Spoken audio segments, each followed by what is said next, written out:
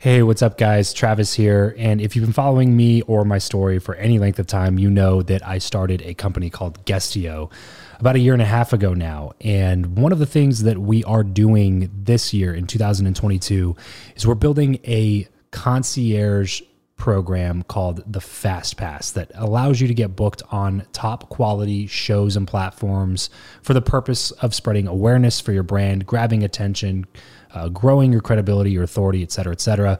And so if you are listening to this right now and you are a 7-figure plus entrepreneur and you have a budget to bring in traffic, attention, credibility, authority to your brand, then this might be a really great program for you. Just head over to travischappell.com/10K. Why 10K? Because we guarantee in this program that you're going to be able to speak in front of 10,000 people within 90 days. Okay, 10,000 people within 90 days. Imagine getting on a stage in front of 10,000 people to share your message, your story. Well, that's exactly what we are doing inside of this program through virtual stages like podcasts or virtual events or YouTube channels or blogs.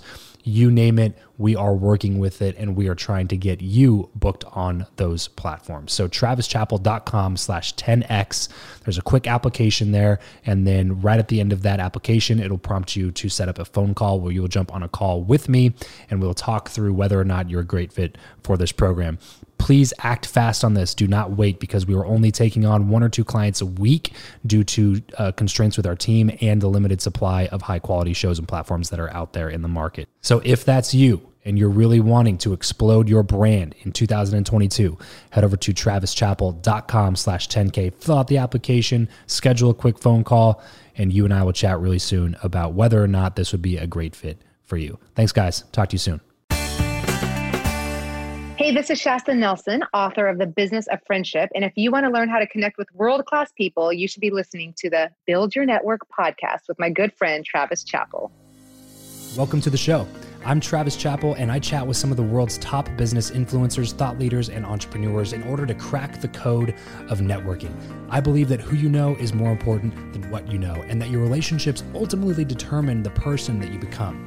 So if you want to learn the new way of connecting, if you want to fill your network with quality people and skyrocket your results, then you're in the right place, because this is the Build Your Network podcast.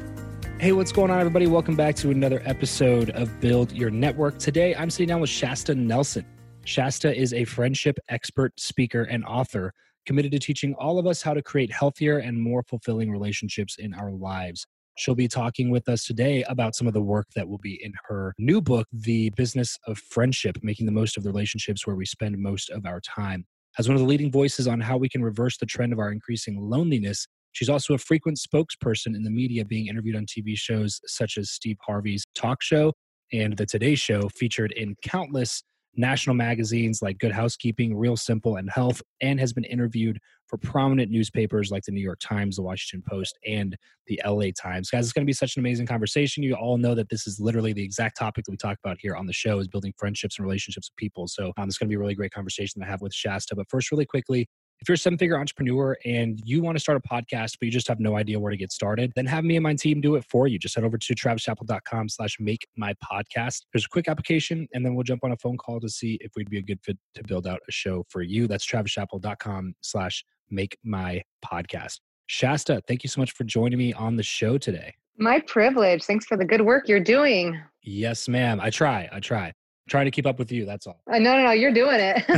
Okay, so let's go ahead and build some context here before we get into some of these tactical friendship and relationship type things here and chat early childhood for you, Shasta. Let's take it back to maybe 10, 11 years old. What were you up to at that point? Family life, school, academics, sports? Talk to me about what life was like for 11, 12-year-old Shasta. We're going way back. Let's see. Yes, ma'am. Love it. But this is the first time I've been asked that question. Perfect. So. That's what I love to hear. Gold stars. Yeah, 11-year-old Shasta was finding her voice. You know, I mean, I have like several memories. One memory just jumps out at me as giving autographs at recess and getting sent to the principal's office because everyone just assumed with my name Shasta that I was president of the soda company, and I went with it. And so there I was giving my autographs out at recess. But that was the only time I was ever in trouble. Other than that, I was like your little do-good girl who wanted to please everybody. So that's probably why I was out there doing it, is I didn't want to disappoint anybody.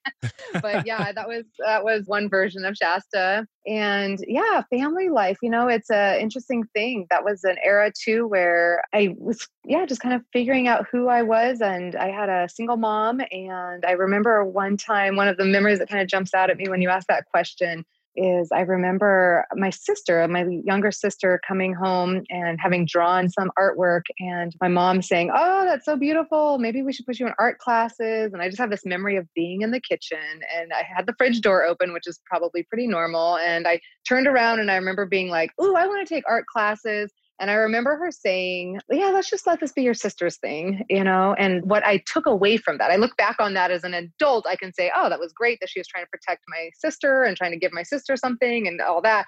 As a kid, I couldn't process it that way. And as a kid, I took it as if where I am, my sister doesn't shine, or like if I shine too brightly, it affects other people. And so that's one of those stories where it's funny how it's such an innocent little story, but I've done a lot of work around that story. Around what does it look like to not dim my light to make other people feel good? And how can I actually help be my presence and be my space in the world and go try new things and be in different environments and have it be a blessing to other people and not something that would ever make them feel bad. And so all that people pleasing and trying to figure that out and trying to learn how to do that as an adult, where you're showing up but not necessarily acquiescing to everybody and being your own voice. So yeah, little 11-year-olds getting the beginnings of that. You said that you were kind of like the good girl, just trying to please everybody. How did that translate into your schoolwork? Did you tend to excel in academics? Yes. Okay. Yes. I was on the sports teams and student government and good grades. And all the things. Unfortunately, I was in a class where the cool girls did that. So we all were doing that. And it was positive peer pressure, I guess, in that sense. But yeah, it's taken years to learn as an adult to, what's the difference between showing up and being helpful to people and good and true and loving without crossing that line of worrying about everybody else's feelings over your own. Yeah, right. I want to ask you this question just because I don't want to forget about it, but then we're going to get right back into your story. Can you draw us a picture of maybe where the line is between confidence and arrogance? I think that's something that's so important because, similar to what you were saying is I always felt like this need I was super competitive, always wanted to win. I was always pushing myself whatever I did, but I also felt like this bad feeling about making other people feel bad about themselves and similar to what you're saying here. And I think it had detrimental effects on my own confidence until I was, probably still does and subconsciously in some way, but definitely into, my college years and being in my early 20s, I definitely felt that restraint from being confident in what I could bring to the table in something because I was so afraid that people would look at me as being like the arrogant guy that's just good at stuff. You know what I mean? And so can you talk a little bit about the line there and how to navigate those waters? Yeah, for me, my goal is to think as big of myself as I possibly can and to be my brightest, shiniest, biggest contribution self I possibly can. Arrogance is where I think that I'm more of that than other people. And so for me, as long as I also think that everybody else has some huge, shiny, amazing thing and that I want to help support that and cheer for that, then that's I want to believe I'm special and know that I have something that's beautiful in this world. And I believe that about everybody else. And I want to be a part of raising that up. So as long as those two are going hand in hand, I just got into the place where I've given myself permission to say arrogance is when I start thinking I'm better than other people. Or thinking that other people are less than. And so for me, that's kind of where I've just been able to land and say, I don't want to dim my light. I'm very competitive too. And like that, I want to do my best. I want to give my best. I want to, just kind of make a difference. And I want to not feel like I need to dim that. And it feels really good to hear you say that too. I mean, I remember reading studies, 10 years ago, about that for men, being powerful and likable was positively correlated, that we liked the men the more powerful they got. And for women, they were negatively correlated. And that just left such an impression on me. I just immediately read that and was like, I knew it to be true for me, that I had often chosen to be liked and to be relatable over being powerful. And that word means different things to all of us. But for me, it meant just taking up my space and standing on my own 2 feet and like being willing to be seen. And so for me, it's like saying, okay, I don't want to go around the world just trying to be powerful. I do still want to be liked. I'm not going to lie. Of course, And I'm not going to acquiesce to just being liked and play a small game in order to be liked. And so it's like trying to find that. Yeah. And so it's helpful to hear that that's, obviously men struggle with that too. I think we all struggle to kind of like be proud of our lives. And I talk about that in my book because vulnerability is one of the 3, I believe it's one of the 3 requirements of all healthy relationships. And a lot of people think of vulnerability as sharing our shame and our insecurities, and that can be part of it. But I'm really big, especially in the workplace and in our relationships, that I think more of us struggle to be vulnerable in the areas where we excel and where we're proud and where we're happy and where we feel successful and where we feel confident. And I watch people all the time feel like they have to downplay their marriage if other people's marriages aren't going well, or pretend they don't really have the money, or feel guilty for having the money. And, and I just think if anything, our friendship should be the place where we practice shining and where we practice saying, this is where I'm awesome. And this is what I did that was good. And this is what I'm proud of. And we need to learn how to do more of that, in my opinion. Yeah, which really speaks to the power of relationships too, because you're essentially the same person as you are right now in 5 years from now, just minus the media that you consume and the people that you hang out with, really. And so that's been a huge part for me, is just getting around other people who are also in the mindset of doing everything with excellence and continuing to push themselves. Because if you find your people, you tend to be more of you around the people that are your people, if that makes sense. I know we're going to get into a good amount of the networking friendship stuff a little bit later on. I want to get back into your story here for a second, Shasta. Talk to me about post-high school then for you. If you're always excelling, you're always, doing all this extracurricular stuff and doing well in academics, what was the path for you after high school? Well, college was more of the same. I remember my freshman year of college, going to a college I didn't know anybody. And it was all guys running for student body president that year. And I remember saying to one of the upper class women in one of my classes, like, you should run. We need a woman to run. We need some girls to run. And she was like, I'm not running. You should run. And it was one of those things where at the time, I just was like, yeah, we need a girl to run. And so I just ran as a student body president and did that whole thing. So yeah, I look back and I kind of laugh at myself looking back. And yet I loved it. I mean, I thrived on inspiring and organizing and thinking up things. I love the idea of building community. I love planning events and gathering people together and trying to create belonging on campus. And yeah, and knowing myself moving to a college where I didn't know anybody, and that feeling of not knowing anyone and wanting to make that as easy as I could for freshmen coming in the next year. And so, yeah, my Shasta in college was definitely more of building relationships and trying to kind of practice and figure out what I was good at and what I enjoyed and how I wanted to do that in the world. Yeah, that's amazing. What was the area of study that you chose? So I was a communications study major, and I was planning on becoming a war correspondent, Travis. But I ended up, wow. I grew up in a religious world, and my college was a private college. And my senior year, in between those two, I ended up deciding to study for pastoral ministry. So I went and got my master's of divinity, and my 20s was filled with being a pastor, which is so, like, at one point it felt like I was leaving that. And yet once again, you can look back and see that I went to where community happened in my world. And that's where people would gather in churches. And that's where, and so for me, it was definitely gravitating to community again. And as a pastor, that was where I got practice at marriage counseling with people and helping train small group leaders and thinking through curriculum and how do you bond people together. And when a visitor visits, how do you help them feel welcome? And how do you actually get to know each other? And how do you serve a community? And how do you make a difference together? And so I can look backwards and of course see that going all the way through. Yeah, that's really funny that you say that, because I actually have my bachelor's degree in Bible and church ministries. There you go. Major, so, yeah. A little bit we could go a whole nother podcast. No kidding. Yeah, I'm sure we could.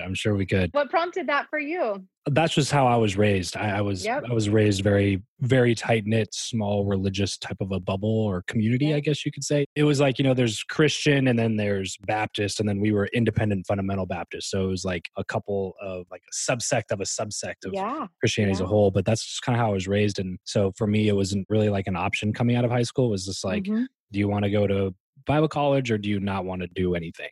You know what I mean? So I Oh, chose okay. Bible college. And by the time I graduated, I realized I didn't want to go down that path anymore.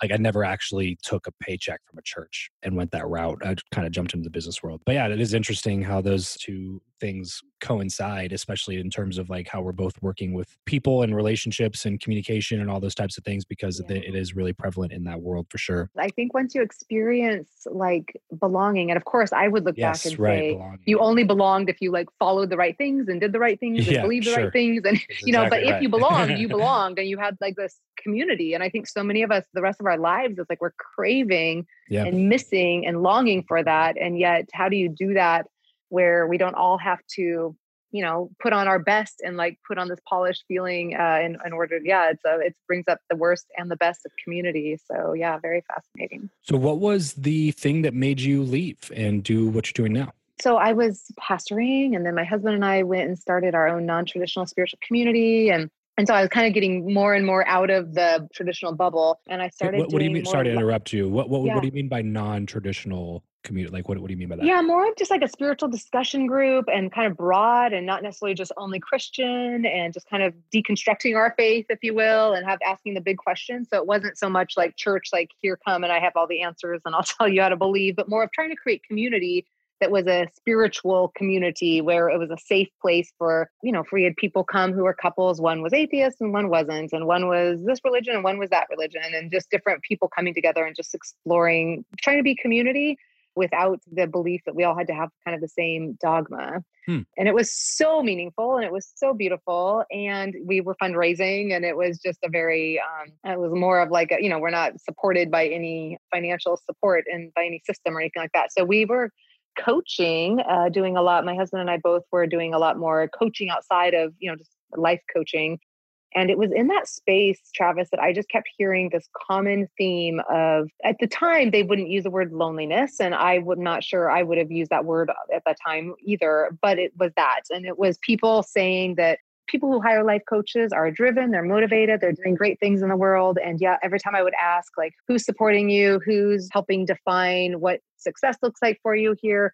I just kept hearing a common theme of people saying, well, I'm going through a divorce, so all my relationships feel up in the air. Or, well, I work so hard and I just feel like I don't really have time for relationships. Or, well, I just moved here 2 years ago and I really lost touch with the people I used to know and haven't built those relationships yet now. And so I just kept hearing this. And that was at the time, I just believe the research of who you hang out with, who you're confiding in, who your friends are, what they're defining as normal is going to determine your success and your goals. And I kept hearing that they didn't know people and they weren't confiding in people and they weren't close to people. And that was really what started me saying, how can I help them? How can I find good resources for them?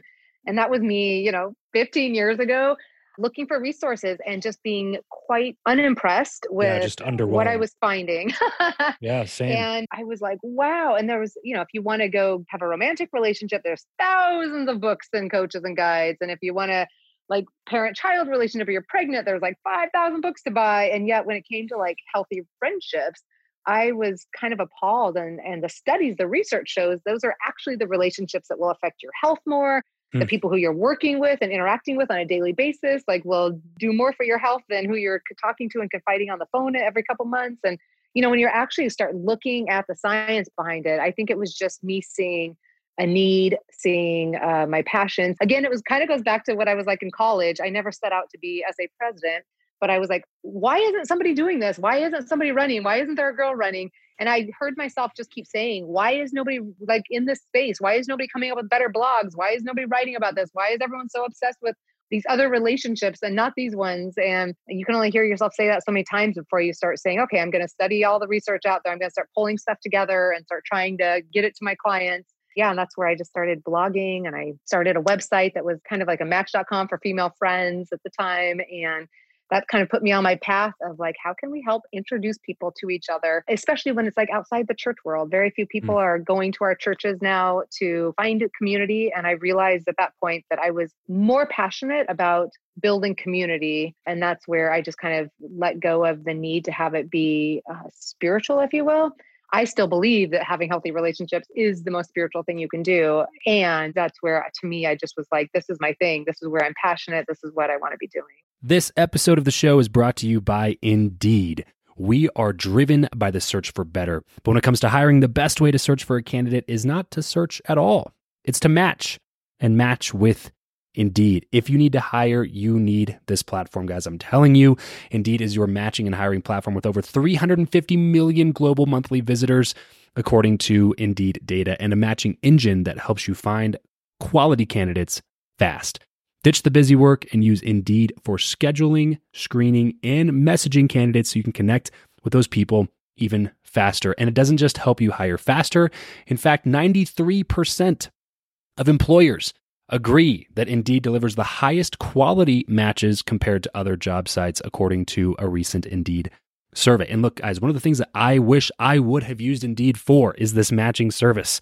You can search and search and search and search and search all day long, but to actually be presented with quality candidates, like hiring a recruiter for you that's presenting people that has actually done the work to vet them and bring quality people in front of you, that work by itself is the fact that it's done by a software instead of like a team of high quality recruiters is pretty insane. So they leverage over 140 million qualifications and preferences every single day, which is why Indeed's matching engine is the best one that you can use. It's constantly learning from your own preferences. So the more you use it, the better it gets at doing the job for you. Join more than 3.5 million businesses worldwide that use Indeed to hire talent fast. And listeners of this show will get a $75 sponsored job credit to get your jobs more visibility over at Indeed.com/Travis. Just go to Indeed.com/Travis right now and support this show by saying you heard about Indeed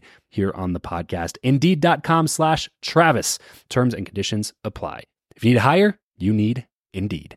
How long did you go down that path before it started to actually pay you money?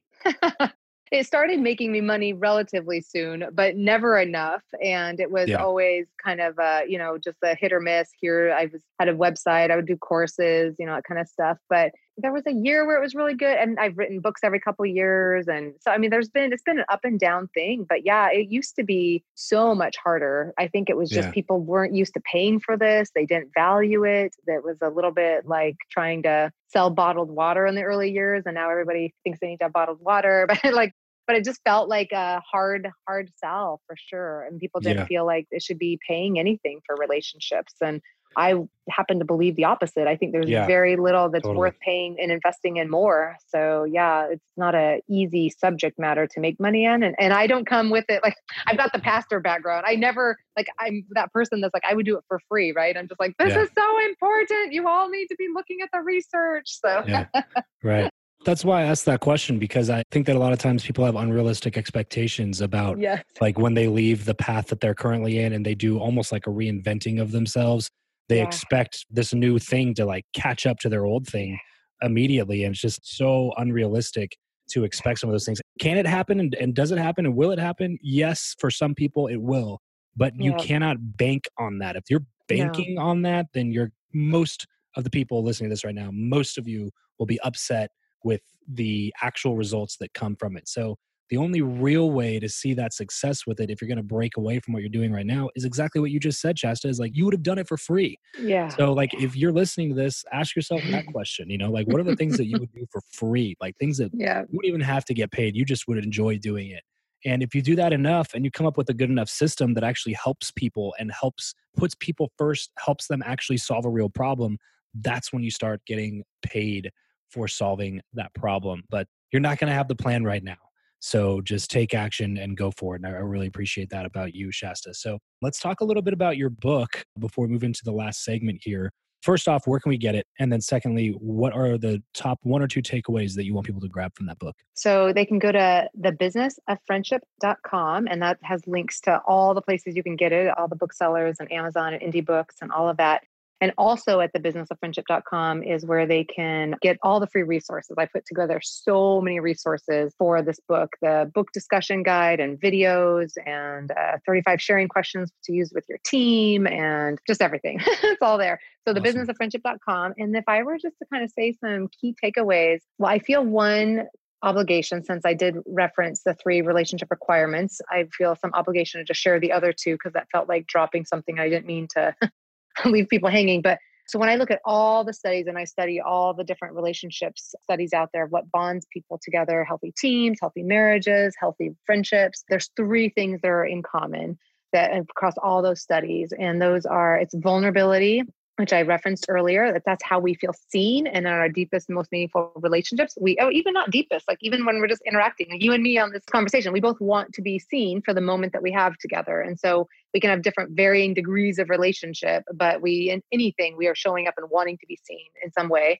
And it needs to feel safe and it needs to feel satisfying. And so in order for it to feel safe, we need consistency, which is, you and I could have a great conversation, but if we never repeated it, then that was a great conversation, which is great. But if you actually want a relationship, you would have to repeat that. And that's the consistency, the shared experiences and the interaction and the pattern. And then you can have vulnerability and consistency, but we want it to feel good. And that's where we need positivity, the positive emotion. And we know from science that we need to have 5 positive emotions for every negative emotion in a relationship to keep it healthy and meaningful and make us want has to feel good for us to want to be more consistent and for us to want to share with you. So those 3 things I teach, and I'm super proud of myself. When I wrote this book, I was like, this is so good. The way I just feel really good about how I broke that down, how I explain it, how I teach it. I teach it on a triangle and everything comes back to that. So we can really evaluate the health of every relationship in our life based on how much positivity, consistency, and vulnerability there are.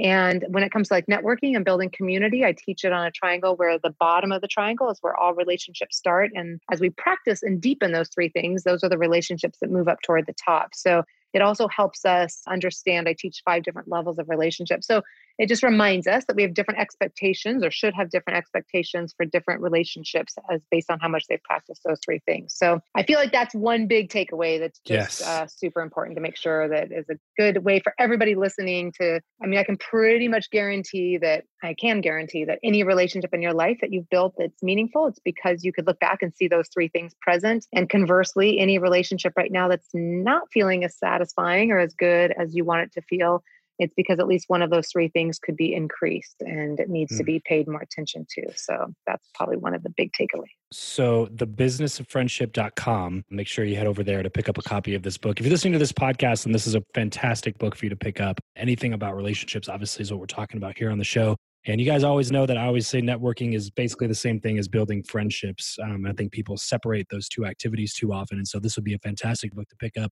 Thebusinessofriendship.com. Shasta, I got to ask you this question. It's the one I ask every single guest that's come on the show. I'm curious to hear your answer. Who you know or what you know? Which of those 2 is more important and why? For sure, who you know. Yep, for sure. Yeah, you can look back on anything that somebody would ask me, how successful my business, like, how did you get that? How did you get that podcast? How did you get that speaking? It all comes down to relationships. Of course, I needed to know my stuff.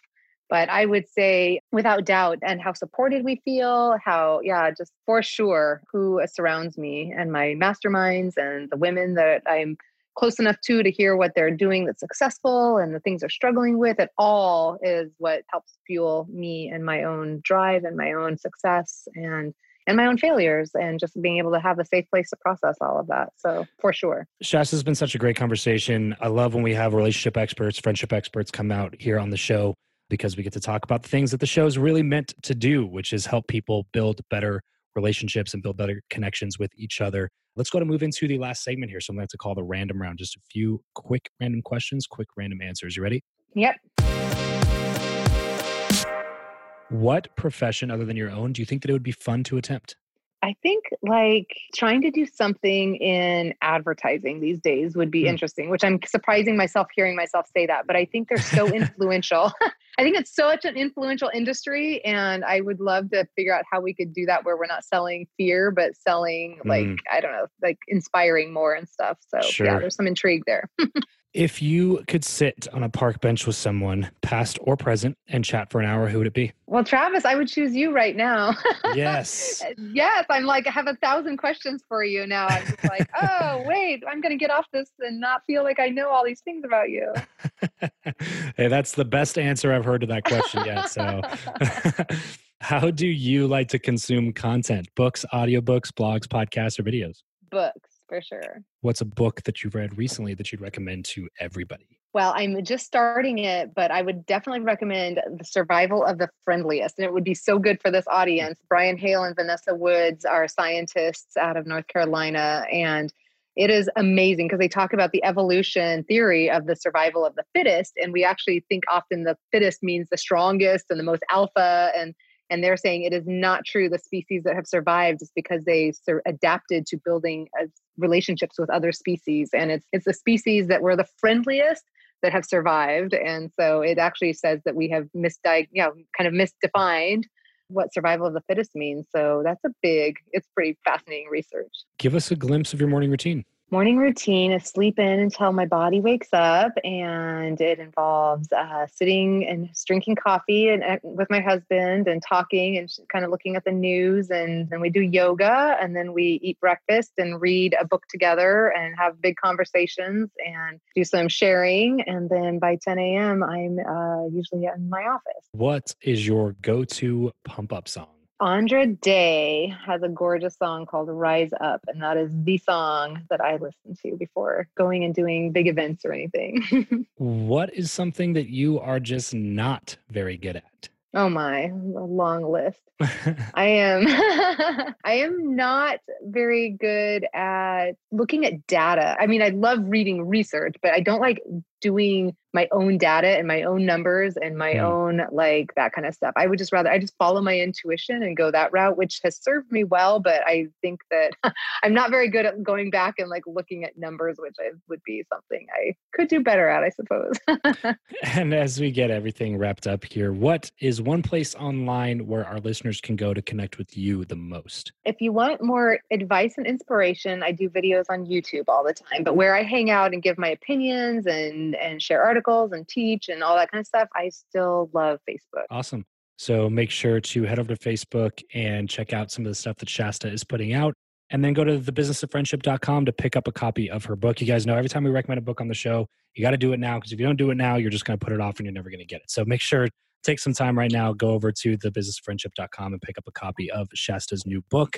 Shasta, thank you so much for coming on the show today. It's had just seriously such a great conversation with you. Likewise. And I totally agree with you, Travis, that networking is friendship, and the two are absolutely, might be looser friendships, but they are so much the same three things. And so love that you are helping get those relationships going and making a difference for all of us. We're better off for it. Well, that's it for this episode. If you want to connect with me and other like-minded people who also listen to the show, then you're going to want to head over to travischappell.com/group to join my free Facebook group, The Lounge. I'll see you over there, and remember to leave every relationship better than you found it.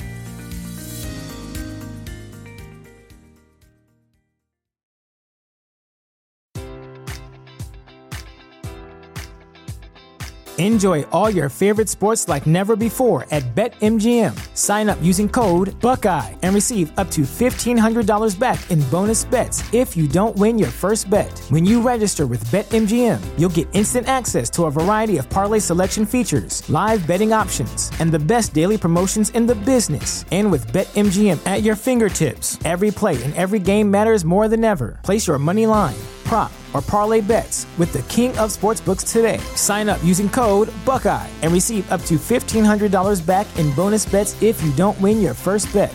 BetMGM and GameSense remind you to play responsibly. 21 plus and present in Ohio, subject to eligibility requirements. Rewards are non-withdrawable bonus bets that expire in 7 days. Gambling problem? Call 1-800-GAMBLER. In partnership with MGM Northfield Park.